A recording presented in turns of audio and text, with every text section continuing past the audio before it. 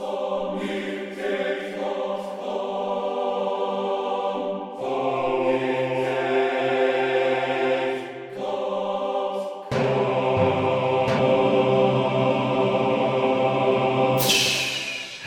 everybody. Welcome to episode 353 of our Earth Year Sonic Talk episodes. That sentence didn't end up where I thought it was going to be. But anyway, welcome. For those of you who are, there seems to be a continually sort of ongoing comments in YouTube, if you're watching this via YouTube, of what the initial opening sting is, because some people say it sounds like Sonic Cake or whatever. It's actually SonicState.com, made by the very brilliant Ken Spong, who has basically, he made this he won the last competition that we did, and it's I think it's like Symphonic Voices, or I forget the name of it is, but it's where you can type Vogue Talk into it, and he did that and did a little orchestral thing for us. So thank you very much. Anyway, welcome everybody. I want to say thank you to our sponsors, iZotope. More from them later, but do remember, go and check out their demos. They've got all their stuff. Pretty much, you can get a 10-day download, fully functional demo.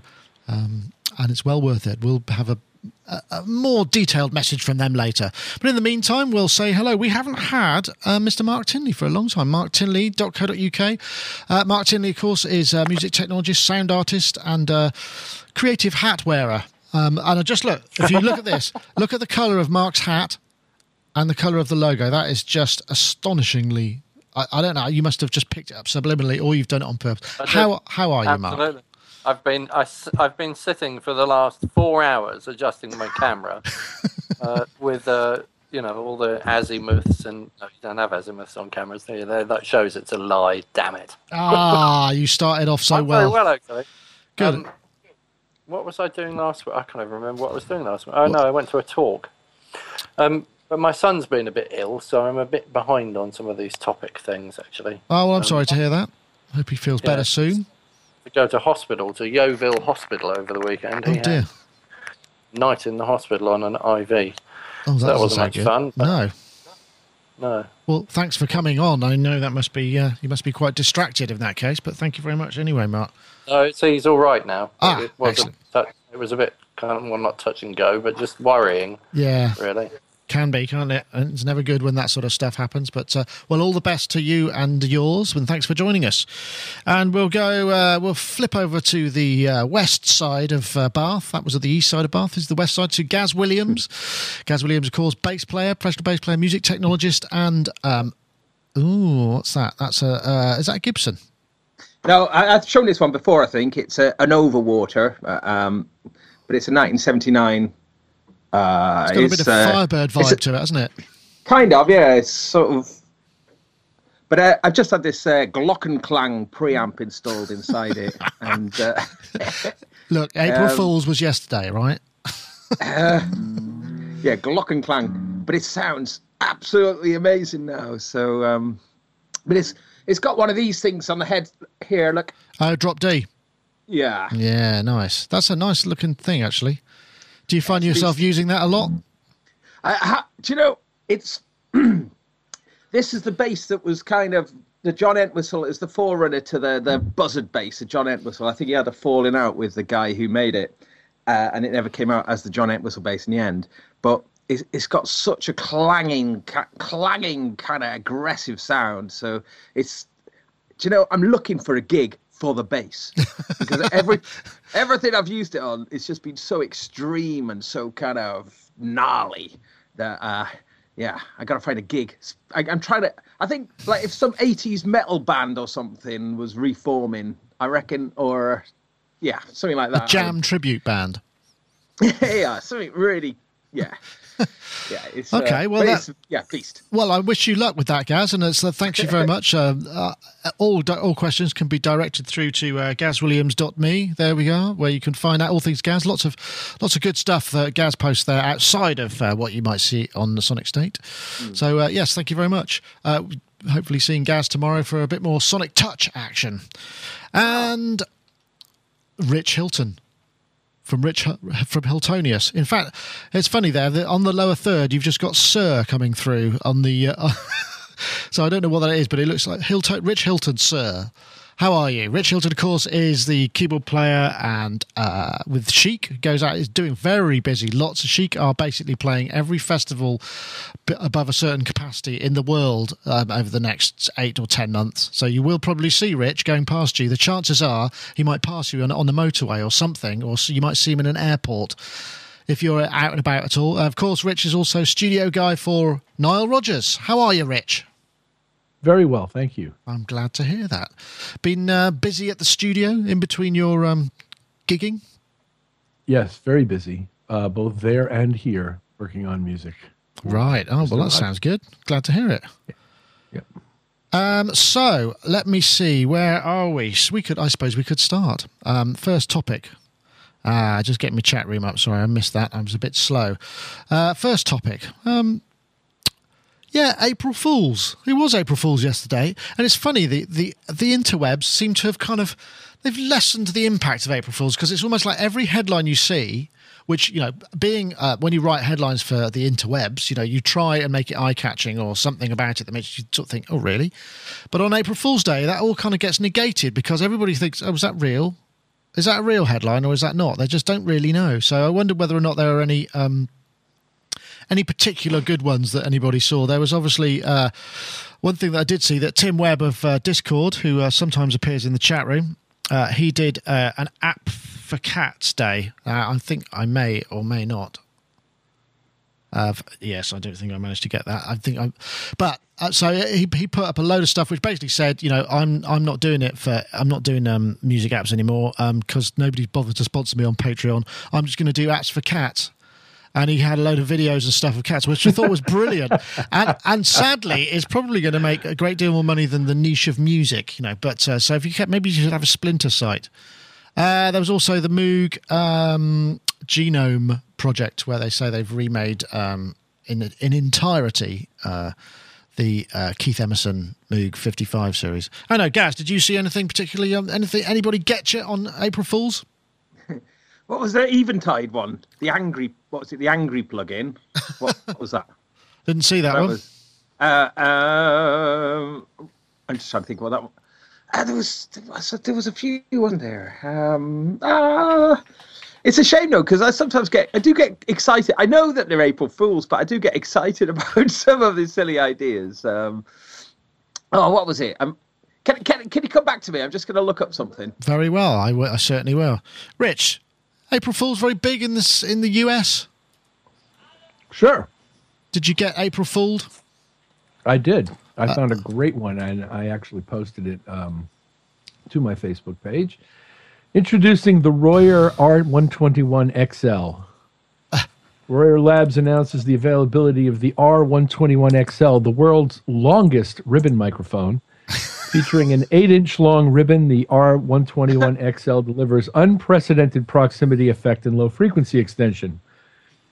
And then after a bunch of other very, very technical descriptions about how and why they've done this, it says, unlike short ribbon mics whose elements necessarily resonate within the audio band, the R121XL's frequency response is flat down to 5 hertz, making it the world's finest microphone for recording 64-foot pipe organs or the movement of tectonic plates.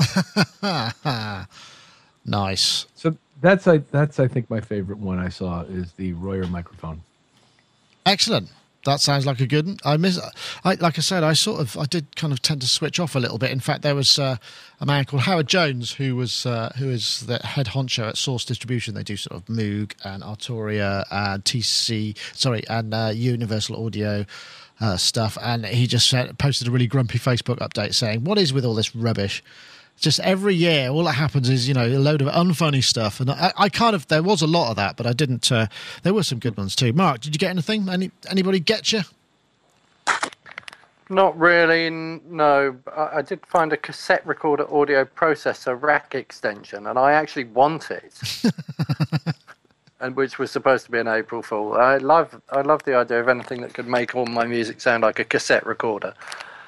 Well, there's always a cassette recorder. I've been at home, so nobody caught me out. East didn't go to school on April Fool's Day, so nobody caught him out. So no, we've we've escaped. You this year, I escaped. think. You could always just get a cassette recorder.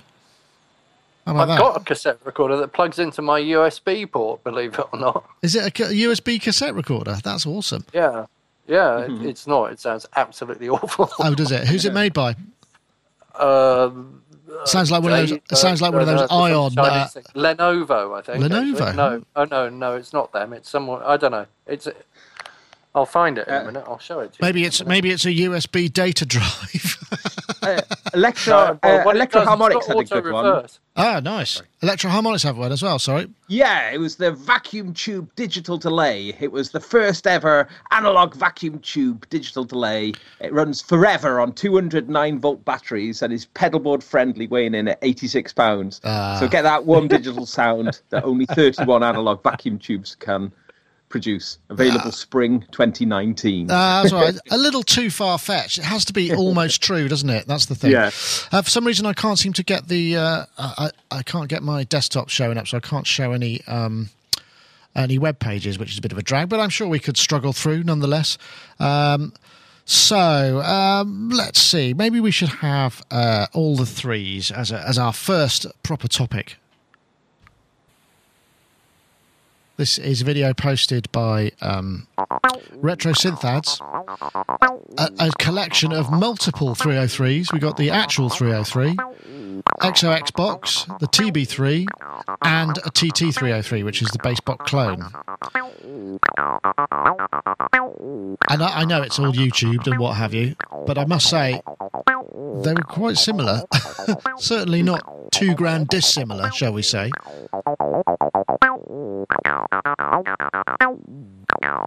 That's the bass bot, I guess. And that's the... Is that the real 303? Yes, I think that's the real 303. I don't know what that is. Can't see from here.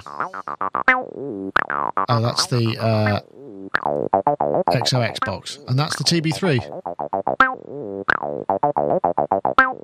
So... what do you think about that then? I mean, I know we're not necessarily... Mark seems to vanish, and it's 303s are kind of his thing, so I hope he can chip in on that. Mark, did you see that? That was the 303 comparison video. Yeah, I watched it. You're more the 303 connoisseur, It's really perhaps. clear that the Roland TB303 in that particular video sounds way better than any of the rest of them. And it's a very subtle thing. I thought that the TT303 was the same as a TB303, but it's having just watched that, it clearly isn't. And the new Roland one, that doesn't sound good either. So, but does it? I mean, you know, but we are talking subtlety here. I mean, one thing it made me... subtle, but it's to do with the way it twangs off the envelope, and it's the filter envelope, and the way you get that whack kind of twangy kind of vibe to it. My main problem with TB303s is that in 1988, our manager, or who became Adam's manager, Phil Smith, lent me a TB303, and I sold it for 50 quid. And he lives about 7 miles up the road from me, and the other day he came round and said, you still owe me a 303. Uh-oh. And I'm like thinking, well, I sold it for 50 quid, but if I want to replace it, it's going to cost me about $2,000 probably, isn't it? So I don't know. It's a bit, well, you could always get him a I might try TB3. and placate him with a TT303 or something. Say sorry about that, and here, have this one. God, now there's a man. There's a man who holds a grudge. I mean, how many years ago was that exactly? Oh, 20. Nearly 20 years ago. No, more, isn't it? 1980. I sold it when I moved. I went to America in 1989, at the end of 1989. So I sold it just before I left. So I don't know. You do the math. I can't work it out. Yeah, some time ago. Yeah. 24, 25 years ago. Yeah, maybe it's a good excuse to go and buy a TB3. Then I can try it out and kind of do a bit of something with it, and then give it to him as a Christmas/birthday present, because his birthday's on Christmas Eve. I suppose so. But I mean, the thing about it is, you know, as you said, those are very subtle differences, and I'm just, you know, this is something that seems to be coming up more and more now. It's like that subtlety. You know, the difference in price compared to the subtlety. I'm not talking 303s in general, but I'm going to be controversial. Oh, sorry. I'm going to be. I was going to say, I think the I like the sound of the differences are most important. TB3. Oh. I like the sound of the TB3 the best out of that. Yeah, I thought it sounded juicier. It just sounded a bit. Oh, it just sounded. I don't know. I thought it sounded really nice. It had a really kind of deep, boingy sound to it, and I just thought, ooh, I wasn't expecting that, but that was my. That was Should my one want from it. one? I suppose. Sorry, I think it's all to do with the way a TB3 squidges off the syncopation. So you put things in there that are going to be all on the wrong beats, technically. They're not on the down beats anyway. And it kind of squidges off it and kind of makes everything sound like it's really fluid and kind of like, you know, like something is in your system that's not meant to be. I know, Rich. 303. I mean, if you were going to go for, would you? How far would you go to get a specific sound? I mean, would you kind of seek out the original, or would one of those would probably do if there was one in place of it, right? If you needed that sound. Sure. It is subtle. It's not an issue for me at all. It's fine though, and it was enjoyable to watch. Yeah, it's kind of fun. Am I allowed to point out that it's kind of funny to audition bass synthesizers through one of the cheapest mixers in the history of audio? What was that mixer? Was that a little? Who knows? It was some cheap Boss mixer, and I'm sure it sounds fine in a way. But you know, I'm supposed to be auditioning bass sounds through the thing. Well, I suppose that's fair enough. I think the idea was really, I mean, for me, it sounded like some of them had a wider dynamic range between the non-accent and the accent, and it sort of seemed slightly more pleasing to me with that was dropped a little bit. The patches weren't matched in any realistic way. I mean, in other words, he didn't go to any trouble to make them all sound the same. He just kind of put up what generally looked like more or less the same patch, and they started turning the filter knob. And they never really truly matched, but at various points through the travel of any given one's filter knob, I could hear substantially what I was hearing from the other ones. Yeah, I mean, that's the thing with calibration, I think, that definitely comes. I mean, I don't know if you can see just over there behind me, that is the MS-20 kit that I built yesterday. Look at my fingers, they're sore just from screwing in, I don't know, nearly 1,000 nuts onto these.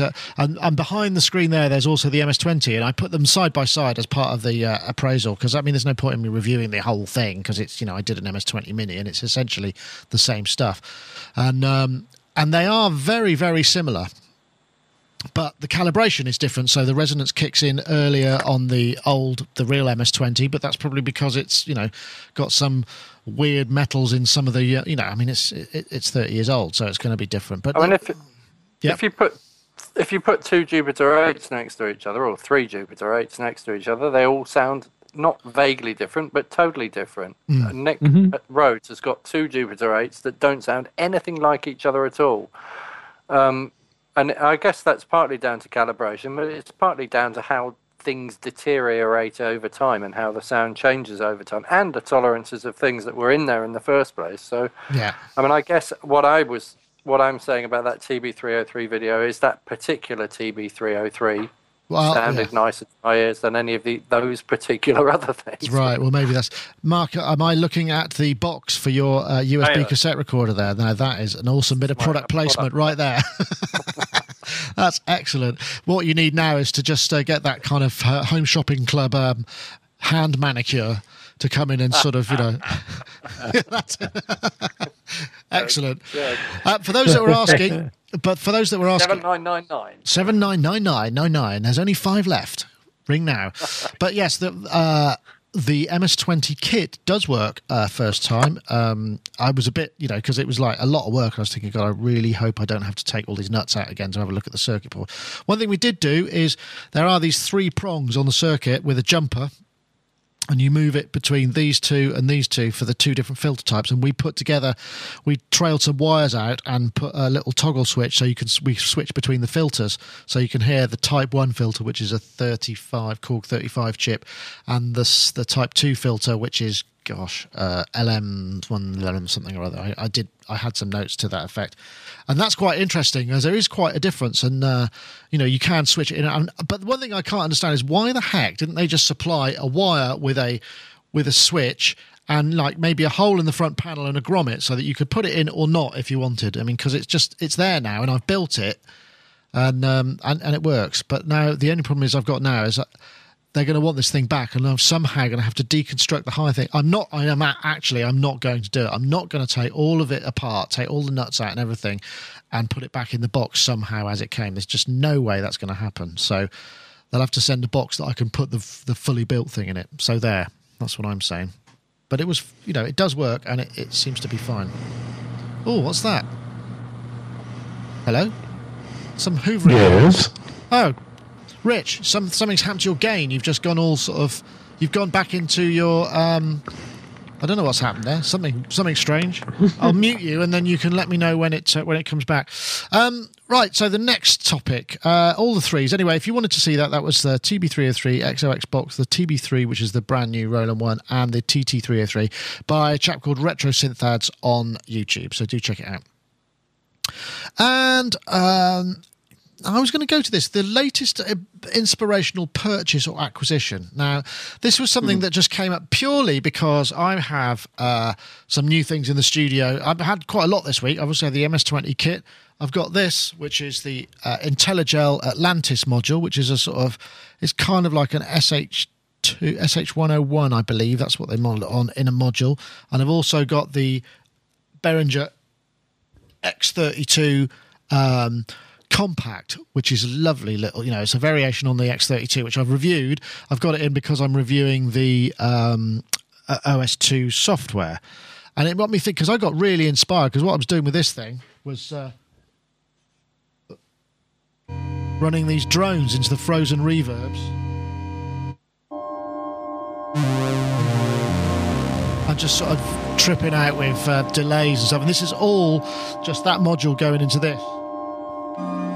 Oh, and I can run 4 of these instances, and I just got into this. Oh, it was quite inspirational. So it got me thinking, it's about time we had what's the last thing you got, tried, bought, instrument or effect or software or whatever that kind of creatively excited you and got you somewhere where you didn't get an opportunity to go. And I'm looking at you guys, because you're always acquiring. I know what you're going to say. At least I bloody hope you're going to say this, because you've just got hold of the Electron. It's going to be a bit of an obvious one, this. Right, okay. But Electron analog keys, without a shadow of a doubt. It really is floating my boat majorly. And it's interesting, because we've talked about it quite a lot, and haven't actually spent the last week using any spare time I could possibly find getting into that thing. But it sort of reminds me, in a way, of a computer game a little bit, in terms of if you want to really get the most out of it. If you don't beat the boss at the level, you can't get the function you want, and you got to go all the way back to the beginning. Yeah, I'm kind of with you there, yeah. It's sort of a little bit like that. But I mean, it's a lot to do with the shortcuts. And I can definitely say, having spent a bit of time with it, that the whole business about the little screen really is not an issue at all, for me anyway, because I think the reason for that is that the workflow isn't centered around the screen. You can reference things off the screen, but unlike some other sequencers and other things that I've used, the workflow isn't based on the screen. So the workflow is more based on the buttons, really, more than anything, I think. But okay, so I mean, without getting too sort of Electron love, what's what in terms of creativity and stuff, what doors has it opened that weren't available to you before? I think it sounds great. I love the sound of it. So I think the combination of this, the way that the sequencer works, and the way that you can just do stuff. Like, I was building many patterns, like sort of 8 patterns, creating variations really fast, leaving it in record, creating a variation, copying it across into the next pattern, copying it across, creating variation using the chain function. The chain function's really cool, So you can, there's a sort of live, Ableton Live almost vibe, so you can get going in that way, yeah. Yeah, well, except you can't do anything like this on Ableton Live, to be, in all honesty, in terms of just, because I'm pressing buttons, adding things. There is an element which is similar. Yes, I know what you mean, but it is a different workflow. It's a unique workflow. And the more I've been getting my head around how that workflow, the way that you meant to do it, the more I've just been sort of thinking, okay, a lot of these what might question decisions, I think, are incredibly clever, very well thought out. Okay, well, I'm sure me and Mark can probably debate with that with you for a little while, and maybe later on. But I think we should go to, let's try and get the, what were the last, what was the last thing that you, Mark? What was the last thing that you kind of got hold of that I've got apart from the USB cassette? It wasn't this. Let's move that out of the way because it definitely wasn't that. Right. Okay. So here's a shock for you. The last thing I bought that's changed the way that I create things is Windows 8.1. Really?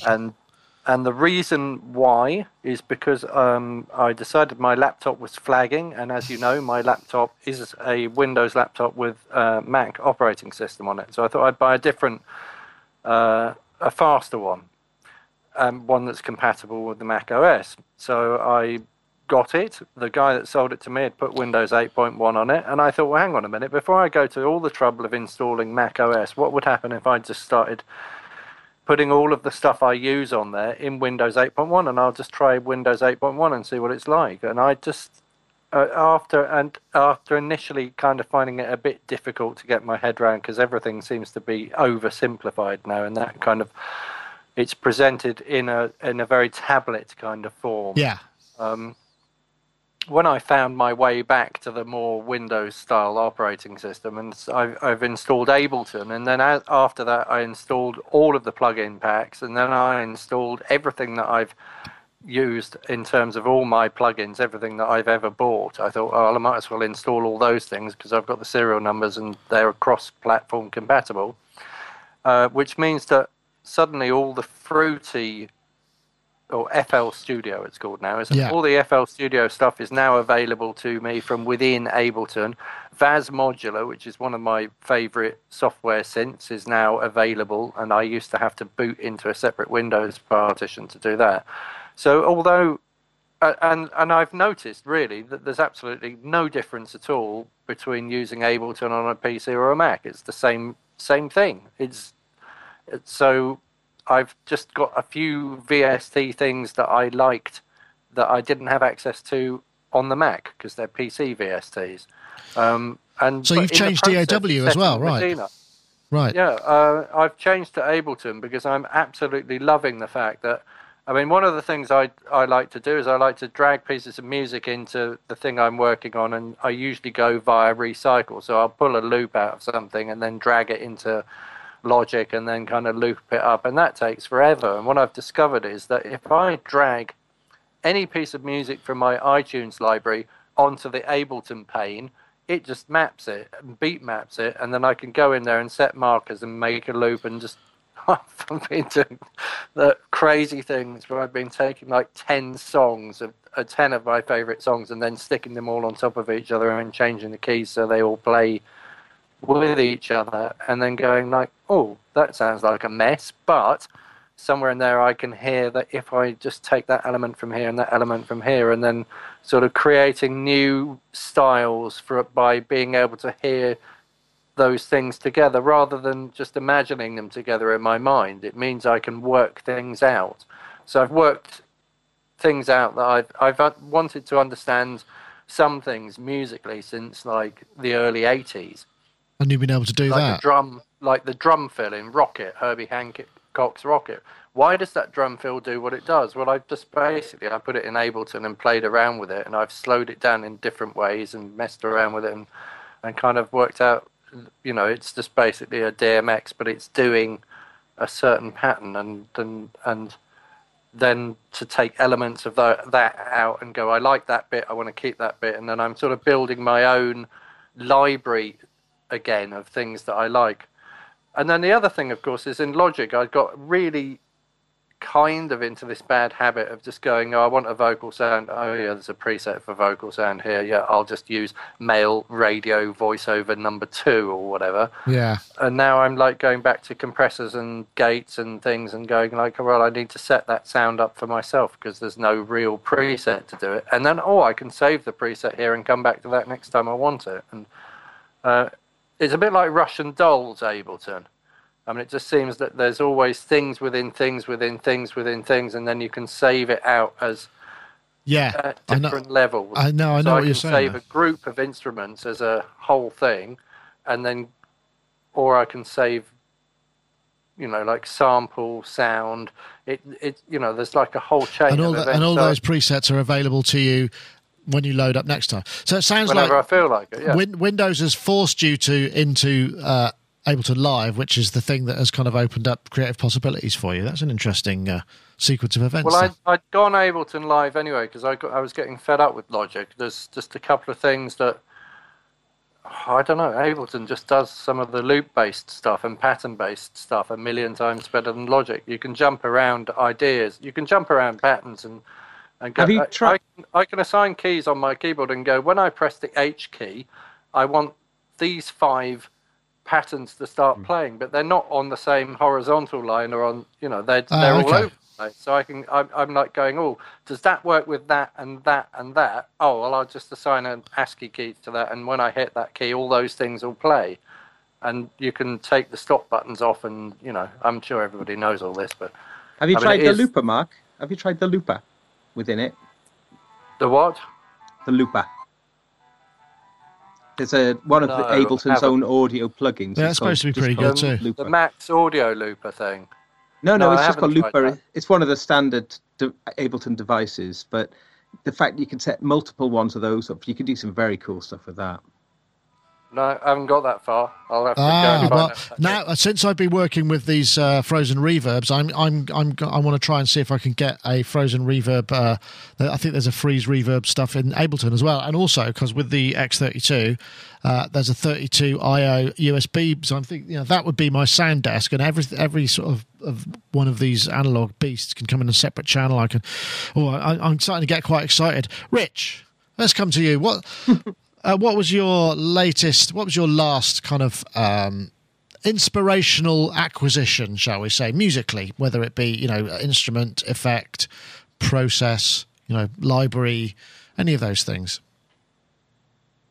It's probably Ableton. It could be Melodyne, but it's probably Ableton because overall I think it's really had an enormous effect on music making, on other software developers, on what is expected from a DAW and the way workflows have changed in the last 10 years.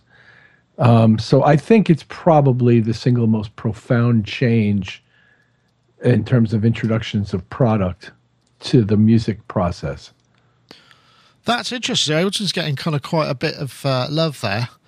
Interesting. I mean, I guess I'm in the fortunate position. I mean, a lot of stuff that comes through here in terms of equipment, software, whatever, is a job rather than something I'm necessarily really interested in or really looking forward to getting hold of so I can apply it to my own musical stuff. But I have to say, I mean, I figured, just with the setup like this, like with the IntelliGel and some Frozen reverbs and what have you, and a stereo delay, I'm almost at the point where I could just go out and gig something, a load of ambient, which might take us on to...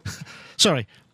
Don't forget Time Freezer. Time Freezer is a VST plugin that does that Frozen delay stuff, and it does it really well. Oh, okay. I'm going to check that one. I'll check that. CR78 in the chat room is saying that Bitwig is also updating in the even after 1 week. So that's interesting. I haven't had a chance to check it. There seems to be mixed. The comments on the sort of announcement that we put out for Bitwig was kind of, some of it was positive, saying great, I can't wait. And some of it was like, well, it doesn't do stuff that I want it to do yet. So there's quite a lot of jury still out scenario. And I have to say also, I did say something about the pricing last week that when I just looked on the website, it was $478 and I think actually it's $399. So I'm guessing if you come at it from maybe the US side, you get that proper pricing. But now I think it's probably time for a word from our sponsors, and those are iZotope. So if I press the button, the ad usually comes up after a short amount of time. Let me press this again. iZotope telling us all about Alloy 2. If you're not familiar with Alloy 2, it is an essential mixing tool for many people. I know a lot of our panelists use and have used Alloy as well as other iZotope plugins because they just make such great stuff. The thing about Alloy 2, you get 6 powerful tools in one. You get an integrated equalizer, dynamics, exciter, de-esser, transient shaper and limiter. You can hear results immediately with zero latency performance, whether you're tracking real time or in the midst of a mix session. You got great presets, over 250 of them, and a wealth of advanced controls to further tweak. You got multi-band transient shaper, make a kick drum less boomy or add more snap to a snare. Those are really cool on live drums. Actually, you can really change the characteristics of all sampled drums, really open them out or tighten them up to a great degree. Visual feedback, you get a lot of mixing decisions that you can make with richer meter displays and a guide to guide the way. There's also a 70+ page mixing guide called Mixing with iZotope. It's filled with tips and tricks for hobbyists and pros alike, available now at iZotope.com. If you want to get hold of Alloy 2, and I thoroughly recommend that you try it out, you need to go to iZotope.com/alloy, and you could get a 10-day time limited demo where you'll be able to try it out without any other limitations. So once again, we thank iZotope for their sponsorship of the show. Speaking of 8-hour modular synth jams, there was the news, and this was something I was hoping to play, but I didn't download the video because an hour of Billy Corgan from the Smashing Pumpkins doing a synth jam. He basically did. I can probably play the sound of it, and he's done a couple of these things now, or certainly done one. The first one was called Siddhartha, which was something by Herman Hesse, and he basically, it's a shame you can't see this because basically he's got this massive wall of modules, just an 8-hour improvisation based on the contents of the book, which was kind of left field, I must say. But there's also another one coming up, which is going to be, let me see, I've got the details here. It's going to be held, excuse me 1 second, March 30th. In fact, it's gone. So hopefully we'll see that up. So this on Sunday, March 30th at 1 p.m. He presented the Sunday with Rumi, which we haven't seen any video up on the site just yet. 4 sonic impressions on poems by the great Sufi mystic, which is very hippie, I must say. He's kind of gone into this sort of full-on hippie synth jam. It reminds me a little bit of Ozric Tentacles, or one of those kind of bands that just used to sort of riff on the almost like the delay synth into a delay vibe. Kind of fun, don't you think, Gaz? This sort of thing. I'm not sure. I'm not sure that 8 hours is the sort of thing I would go for. Maybe 40 minutes or so. It sort of follows on a little bit from our not enough jamming in synth music. Perhaps there's too much in that instance. Well, I can't complain because I've done a 12-hour recording of a solid jam. But yeah, I mean, it's cool. I mean, we've talked about this before and a few years ago, and because I'd done this monster-long sort of jam that was, say 12 hours long, but some things happen over time that don't happen if you have to compact your time. So I think it's quite interesting that that things can develop over big periods of time. And I think that's okay. That's not ever going to be a commercially viable thing, but from just a voyage of sonic discovery, that long expanse of time, I think it's really interesting. I'm very interested in that. I think it's part of the reason we did our 12-hour one session was because I loved the idea that you'd be playing music for such a long time that you lose track of everything. You just become so immersed or even subsumed within the music that you start to sort of, I don't know, evolve into the situation, into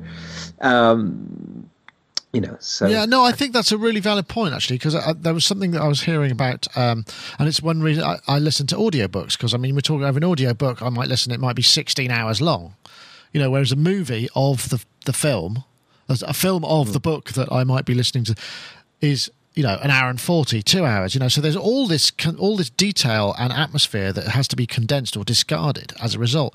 There's just no real it doesn't seem to be any real vehicle for longer form stuff. I don't know, Rich. I mean, you working in pop music and popular music, where the form factor is short. With a 6-minute song is kind of considered perhaps to be a bit excessive in that field.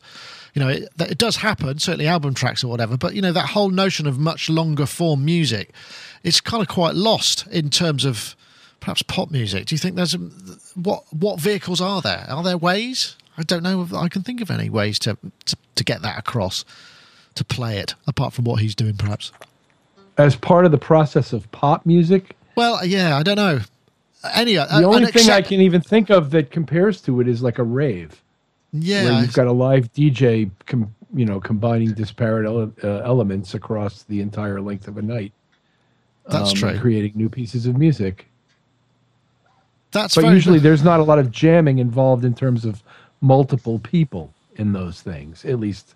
So more likely a limited single experience with these things. I've never seen it. It's like a single imagination rather than a multiple. Typically, but there used to be didn't Grateful Dead used to do that kind of thing? I mean, you know, live and just basically Oh, and there's a whole I may have made reference to this recently. There's a whole jam band movement in the United States that's been going on for 10 or 15 years now, where there's a lot of this sort of postmodern Grateful Dead worshiping, songwriting meets folk music kind of groups out there that do this stuff and have significant followings. Perhaps the best known of them is the band Phish, Phish, right, from Vermont. But there's been a whole bunch of them, and it's quite popular here.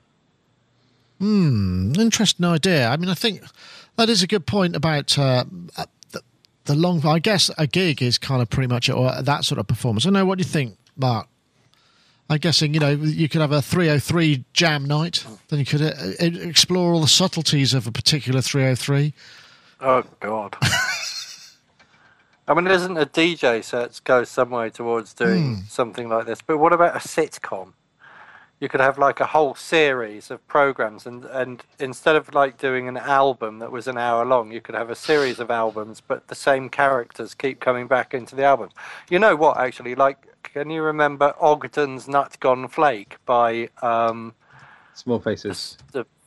Small Faces. Or Too Old to Rock and Roll, Too Young to Die by Jethro Tull. These are like story-based things. So something with a story. I mean, the weird thing about this topic is it's sort of straying into an area where I'm trying to create something, because I do philosophical talks and I write and I do music, and I do speaking, and I want to combine those things into a new sort of art form, and I haven't found a solution to that yet. So this sounds, and that would be a 1.5 to 2 hour event, or if it was recorded, it could end up being really long. I mean, a podcast. How about a podcast? A podcast's not long form entertainment in the same way that your audiobook is. Yeah, I suppose. I mean, I suppose this podcast is, you know, last week's was almost an hour and a half, I believe. You know, which is fine, but I suppose it's in terms of, if we're looking at parallels, it's a similar. You know, if all our voices were being represented by musical input rather than. Well, we should have interludes. Do you think we should have like a song every 4 minutes or something? Break it up with a song. And then he's Rich off. can do a song. There he goes. And I can make some weird noises. And I could just go like this. Drop some lovely synths into some everlasting reverbs. That's it. I'll just leave that there forever. No, I think I probably would spare. Although it's very funny just having that stuff on. I've been working on it over the last few days and developing this idea. And Andy, who works in the other side of this wall, keeps coming and going, "Oh, that sounds nice." And you just sort of feel when there's a drone like that on, you just can almost feel like it's preferable to the hum of a computer fan. You know, it's just it sort of masks all the other background noise. It's quite a pleasing kind of concept. But yeah. The iPad app Scape by Brian Eno and my good friend Peter Chilvers is quite nice in that it will just keep playing, you know, indefinitely, forever, and constantly change and constantly morph over time, and like a drone. But that's lovely. It makes such a lovely sound that you can just leave it on quietly, just doing its own thing. It's always interesting, but not quite interesting enough. You know? Some great comments in the chat room. Let me see. Just go for a cup of tea. I think, who was it who said that when we get boring? It's gone past already. It's past, but yes, that's a fair comment. But maybe Billy Corgan has got. I'm not doing cabaret, by the way. Not doing cabaret. Okay. Well, maybe Billy Corgan's got it about. Cabaret, Mark. No. Maybe. Sorry. Maybe Billy Corgan's actually got it about right. Just creates a big Google Hangout and just has an event, and people just dip in and out. I often thought about because I've thought about the idea of just having these analog jams and just broadcasting them, and then see if people want to, if it's any good. Obviously, if the people are involved can make something good out of it, maybe there's an edit afterwards, and you can do something with the audio. I think there's something that happens with. It's like open mic nights, isn't it? Except it's not an open mic. Or it could be like an internet version of stand-up. Right, yeah, I see what you're saying. Yeah, I think that could work. Whoever turns up, and then, but you need a catchy name for it now. Yeah, I will work on that. Yeah, it's an interesting notion, and I think something as I get to play with more analog stuff and come out. I mean, a lot of these things come down to workflow, but this takes me on to another topic actually, because having yet another highly capable synthesizer in the rig just for a moment. And also, I've had a couple of these Tie Guy smaller modules, which is a positive and negative mixer, which is really cool. So you can put any signal in it, and you can turn the polarity continually variable up or down, so you can invert waveforms or what have you. And there's another one which is called .com, which takes any signal and just outputs it a square wave, 1 and 2 octaves down at various points apart. Just really sort of interesting. And I'm just thinking, what I need is a resource where I could just go, how do I, I can sync a couple of oscillators. Now what can I do? What techniques are there that are available that I can apply in this modular world and sort of do some interesting things with? Because it's all about exploration. And the thing is if you go past it, you might not know you've actually used that technique. And it feels to me that I couldn't think of anywhere where I could go. I don't know, Rich, are you... You've been involved in synthesizers for a long time, in terms of being in sales of them in the past and what have you. Did you find that there was a market or a need for people to kind of go, right, I need to know how to make sounds like this, or how to, or is it still very much a kind of self-discovery journey that we all have to go on and keep it to ourselves? It just doesn't seem to me like there's a way, great patches using ring mod, for instance, just stuff that, basic principles of synthesis, but a little bit more. Because there are other techniques that are just a pure wave through a filter with an envelope. And I just can't find resources for sort of developing those. You know of anything? It's always just been sort of discussions within the community. There have been books with patch examples, and Keyboard Magazine sort of has waved this flag for about as long as it's been waved. Regarding, patch suggestions, they've had tutorials over the years for different popular instruments or popular pieces of software and ways of doing interesting things. And they've had some very good authors giving some very instructive examples of things to do like that. So, yeah, I think there's a long history of it. However, I think that the interest in it right now is perhaps higher than it's ever been, which is rather remarkable to me. To get to another aspect of your question, whether it's been more about self-discovery or about trying to achieve a certain kind of patch that other people have already achieved and popularized, I would have to say both. Because in some cases, the guy bought the Minimoog because he wanted to be able to make Minimoog basses like Bernie Worrell. And in some cases, he bought the ARP String Ensemble because he wanted to be able to play the same patch that the guy used in whatever record that thing was on. And... in other cases, it's a matter of self-exploration and things like that. Guys who bought ARP 2600s usually before Edgar Winter weren't looking to emulate anything with it, but pretty much just, explore through it. Yeah, I mean, I think that I'm getting lots of great stuff from the chat room, which is, obviously get on YouTube, what have you. And I'd agree, there are quite a lot of videos on YouTube of people making noises with it. But sorry. Well, the best resource I've ever found is Gordon Reed's long-running Synth Secrets that was published in Sound on Sound over many, many years. But all of that is accessible on the internet. But he does, through that series, he will do, how to make, so how to emulate certain sounds. I used it when I was trying to make an organ sound. But that, when you add up all of those articles together, that's a considerable resource, I think. Very, very well written. Yeah, I'm looking at this at the moment. That's a good call, actually. Sound on Sound. That's a Sound good. on Sound was always very good for that. I've got a book called Synthesizer, second edition, and it's like 4 books in a cardboard sleeve, and it's by the Roland Corporation. But it's like a really early book, so it's from, I don't know, 1970 something maybe. But it explains how envelopes work. But there's a chart that you pull out the middle, and it shows all the instruments and all the ranges of the instruments. And then, I mean, that's kind of how I learned to do it, from that book. I'm just looking at this. I wish I could show you this page. There's some great titles here. There's this is all Gordon Reed stuff. Synth Secret of the Big Creative Synthesis with Delays. Let's have a look. Practical flute synthesis, synthesizing pan pipes, synth secrets, practical bowed strings. Yeah, loads of stuff. Deconstructing a snare sound. Wow, I'm going to have to get stuck into this. So yeah, Sound on Sound is the place to go. But and I didn't know whether there were any other books, but I'm definitely going to go and check those out. But yeah, that looks very useful. Oh, who's that? The chat room again have been very helpful. There's okay.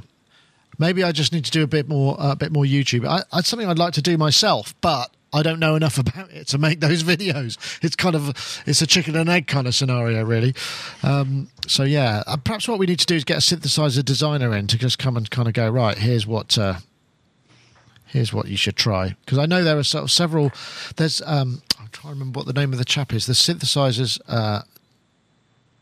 I've forgotten. I've talked myself into a cul-de-sac. I can't remember the names of any of the things I'm trying to talk of.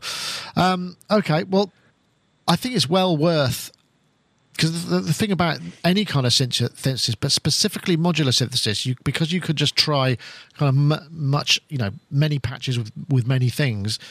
There's just so many other techniques that you could kind of pop into to try out. Yes. Howie on the show. Yeah, Howard Scarr. Maybe we should get Howard Scarr to do us a series of technique concepts, because he could probably talk idea. In terms of I doubt if we could afford him. He talks in terms of technique. What was the other thing? This is one other thing. Perhaps the last one. It's 5 o'clock. We'll just pop in, because that rather petered out, that one. Let's have a listen at this.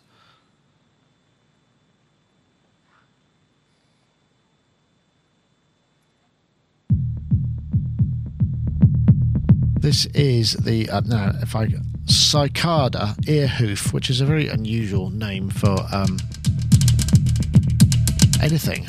This is actually running on iPad, although the way it's lit, it actually looks like it's a plastic thing that does that, which is kind of cool.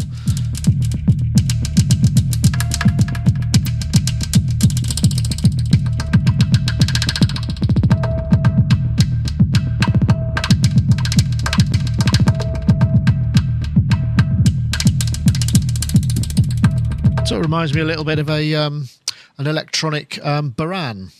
Mm-hmm. Gaz, have you tried that out? It's a new app from Cicada, $4.99, and it just looks like it could be kind of fun for playing. It's again another one of those things. And the problem with a lot of this stuff is it's just figuring out how you could actually usefully use it. Have you tried it? Yes, I have, and I think it's very interesting. I've not actually seen anything quite like it, although there is aspects of it which is a little bit like Isotope's break tweaker, funnily enough, in that you can make each little beat, like break it up into tiny slithers, a brrr kind of vibe. The workflow on it is quite interesting. It's really, I don't think it's designed particularly to be like a standalone thing.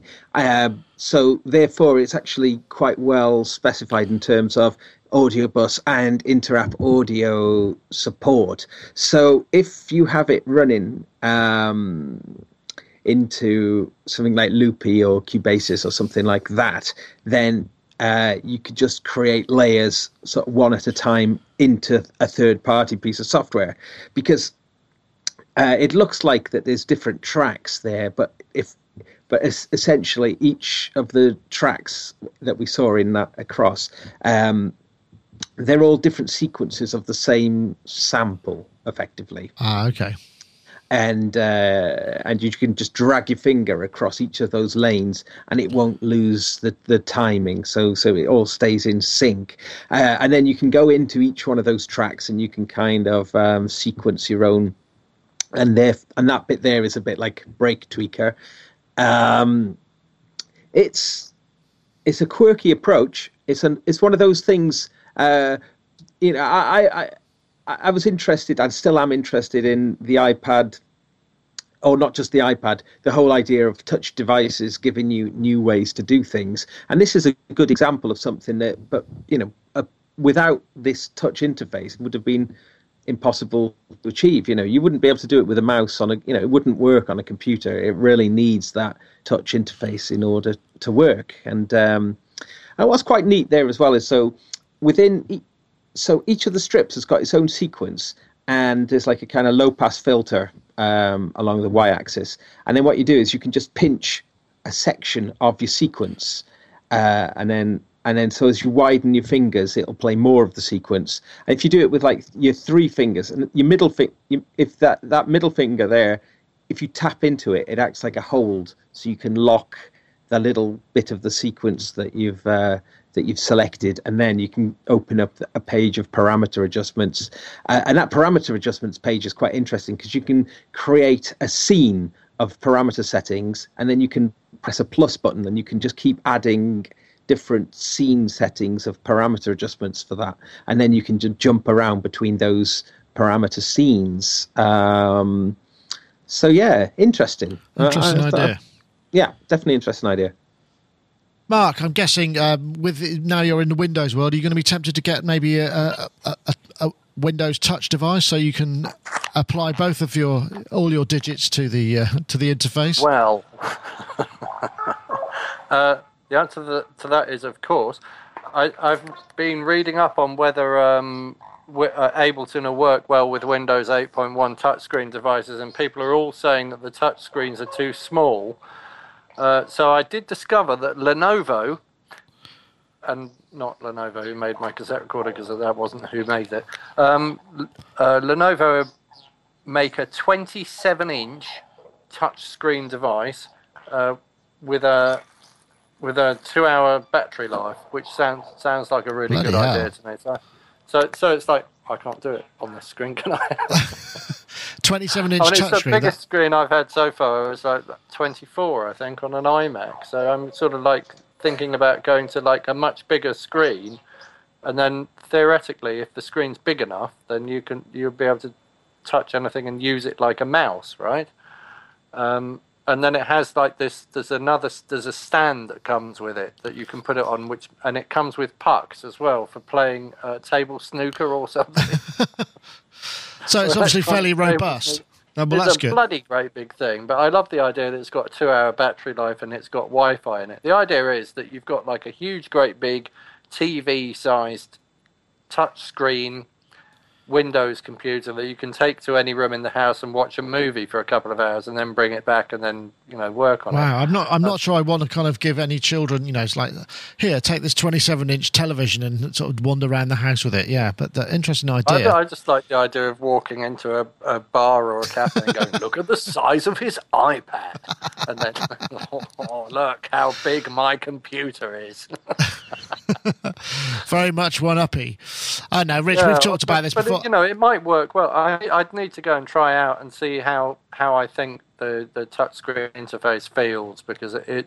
Yeah. I mean, that's the one thing that's missing from doing stuff on the computer is I want to turn my cutoff and my resonance, or I want to turn my gain and cut, and I want to find the frequency on my parametric, or I want to like play 2 keys at once or 4 keys at once. I mean, you can sort of do that on an ASCII keyboard, but not really. It would be nice to just be able to go on the bloody great big screen and just go and grab things and turn them around and go, oh yeah, we're doing this like we do on the iPad, but on a bigger screen and in my main digital audio workstation, and not in some of these iPad apps are. Well, they're too small. You can't blooming see what's going on because it's such a small screen. But some of them use the same. There's an under. That's what it's called, core library. There's a core library of filters and things. So you go, oh look, I've got the MS-20, but maybe not with Korg, but with a lot of them, you go, oh, I've got this synth emulation, and then you listen to it and you start to realize it sounds exactly like the other synth emulation you've got. And maybe because the designer's just gone down into the core library and gone, oh, low pass filter, let's put that in the chain. And they've looked at a picture of a Jupiter 8 or a whatever and gone, oh yeah, it works like this, so it needs those components, but without maybe considering that those things sound completely different. And because I just bought a VCS3 and it doesn't really sound like a VCS3 at all. Oh, what, the iVCS3? Yeah. Interestingly, we might be looking at that more closely. The pegs work brilliantly. It works like a VCS3, but it doesn't sound like one. But in terms of user interface, if I shake it or knock it, the spring reverb makes that. Oh, does it? That's awesome. Yeah, so everything has. That's great. That's great. Great, good.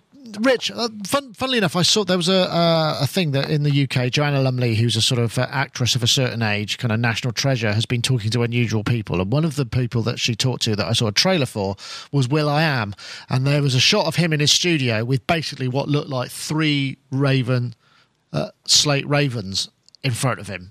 And I was thinking, I mean, it looked absolutely cool as you like. But, I'm wondering whether or not, is that something you could see yourself operating in or having someone doing your bidding for? I mean, do you think? I mean, we've talked about the endless kind of debate whether touchscreen is going to work for everything, but the thing I like about the look of those is you can just blow up this plug-in screen to a massive size, so you can really see very, very detailed what's going on and tweak it. Maybe. What do you think? No. I mean, I'll try it someday, but does the prospect of mixing on a coffee table appeal to me? No. I don't care how big their plug-in screens are. Now, I have seen some very nice workflow things in their software layer that sort of seems to ride over the top of your DAW mixer. I've seen some really, really cool workflow ideas in there. And so I guess I could be convinced under certain conditions, but just as a proposition, it doesn't particularly appeal to me. Yes, there's been a lot of chat in the chat room about smudged screens, and that's true. Maybe they'll invent some sort of glass that doesn't smudge, or some sort of hands that don't release anything that smudges glass. Okay, well, I think that's probably a good time to call it a day. I've run out of topics. It's been a very slow news week. Those of you who are regular listeners may well have noticed, and I'm afraid sometimes the topics are just... we can only do what's put in front of us, and being responsible for that, I can only apologise if you found any of them less interesting than usual. But I've enjoyed myself nonetheless, and I want to thank my guests also for joining us. I want to we'll go to Mark Tinley, who's there in his... what would you call that? That's kind of like custard, but I can't get over how absolutely bang on that colour is. So thank you very much, Mark, for flying the flag for us. I can't. Okay, you're very welcome. I have no further comment. Yeah, I'm looking forward to your mastering via your USB cassette for your next your next topic, somewhere on the line. Oh God, I don't know if it records actually. Oh, is it only playback? I think, it's for transferring cassettes to the computer. I thought this is a really good idea, and then I plugged it into my computer, and I thought, oh, it doesn't sound brilliant, but I'm only transferring audiobooks. And then when it gets to... Sorry? Allegedly. No, I paid for the audiobooks, and I want to be able to listen to them in the computer without having to get a cassette converter out every time I want to do that. So, yes, I'm transferring my own audiobooks to my own computer. Fair enough. And no, I'm not going to give them to anybody.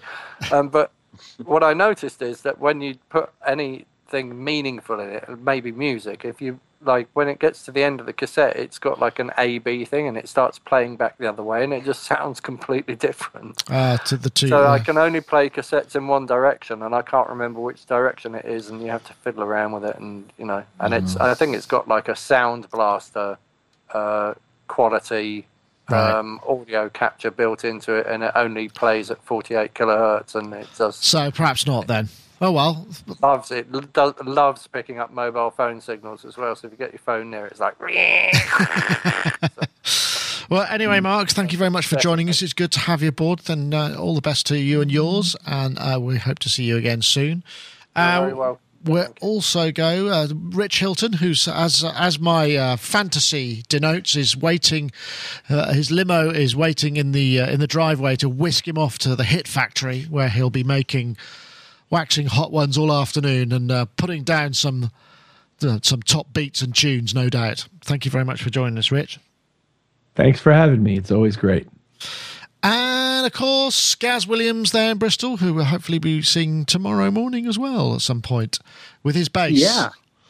You don't have to bring your bass. Oh. You can if you like. I'm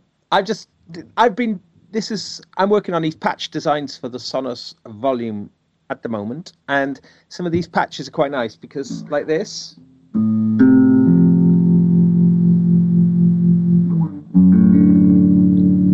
Can you hear how the LFO is coming in on a delay? Oh, yeah, it's got like a faded. Yeah, I got you. So you can do these lovely timed, delayed LFOs.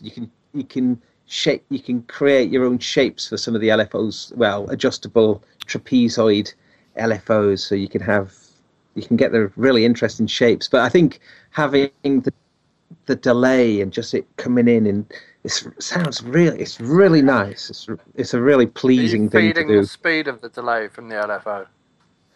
No, the speed is fixed. Well, no, I can change the speed with the foot pedal. So try speeding the delay up and speeding it up and slowing it down with the LFO, because that's always nice. If it does the no, can't do that. Can't do it. Oh. No, that's a shame. That's a good idea though. It's just it always sounds really good. Yeah, it's just really nice because it's just as the chord is sort of tailing fading off, off, it just starts to. It's quite a subtle tremolo kind of idea, isn't it? Yeah, it is a subtle. This pedal. It's a lovely pedal, but a lot of its kind of best features are very subtle. So it's kind of I think it's going to be a difficult sale for the company really when it comes out because it's. Well, if you get really high audio rate stuff, you could get that kind of custard and cream pedal kind of stuff too. So, I took the BPM.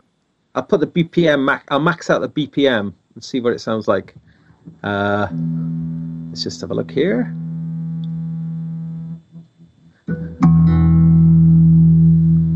Hang on. Yeah, it needs to be faster than that and deeper than that to get that kind of effect, I think. Oh. Faster still. Faster. That's the maximum speed it'll go. Well, I seem to remember in the Wahoo that there was a multiplier for the LFOs as well. But anyway, we can. There is. Check that out for a memory. I don't know where that came from, but I thought there was. But anyway, Gaz, I wish you the best of fun editing away there. Oh, that's off the scale now. It's so fast. Hang on, it's off the scale, man. But there you get.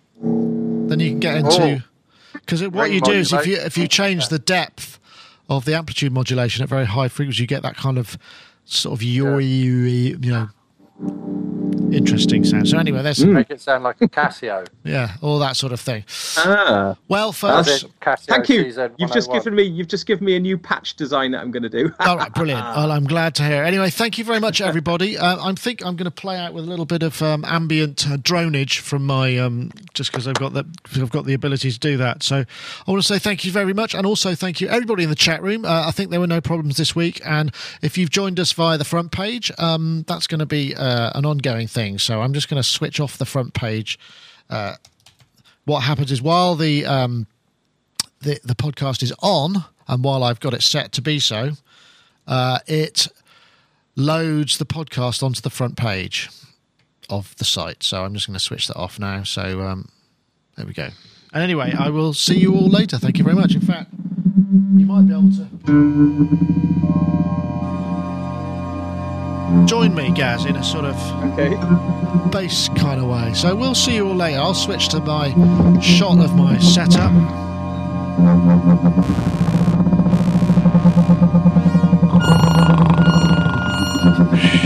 I thought that was actually the Gaz's tremolo there, Rich.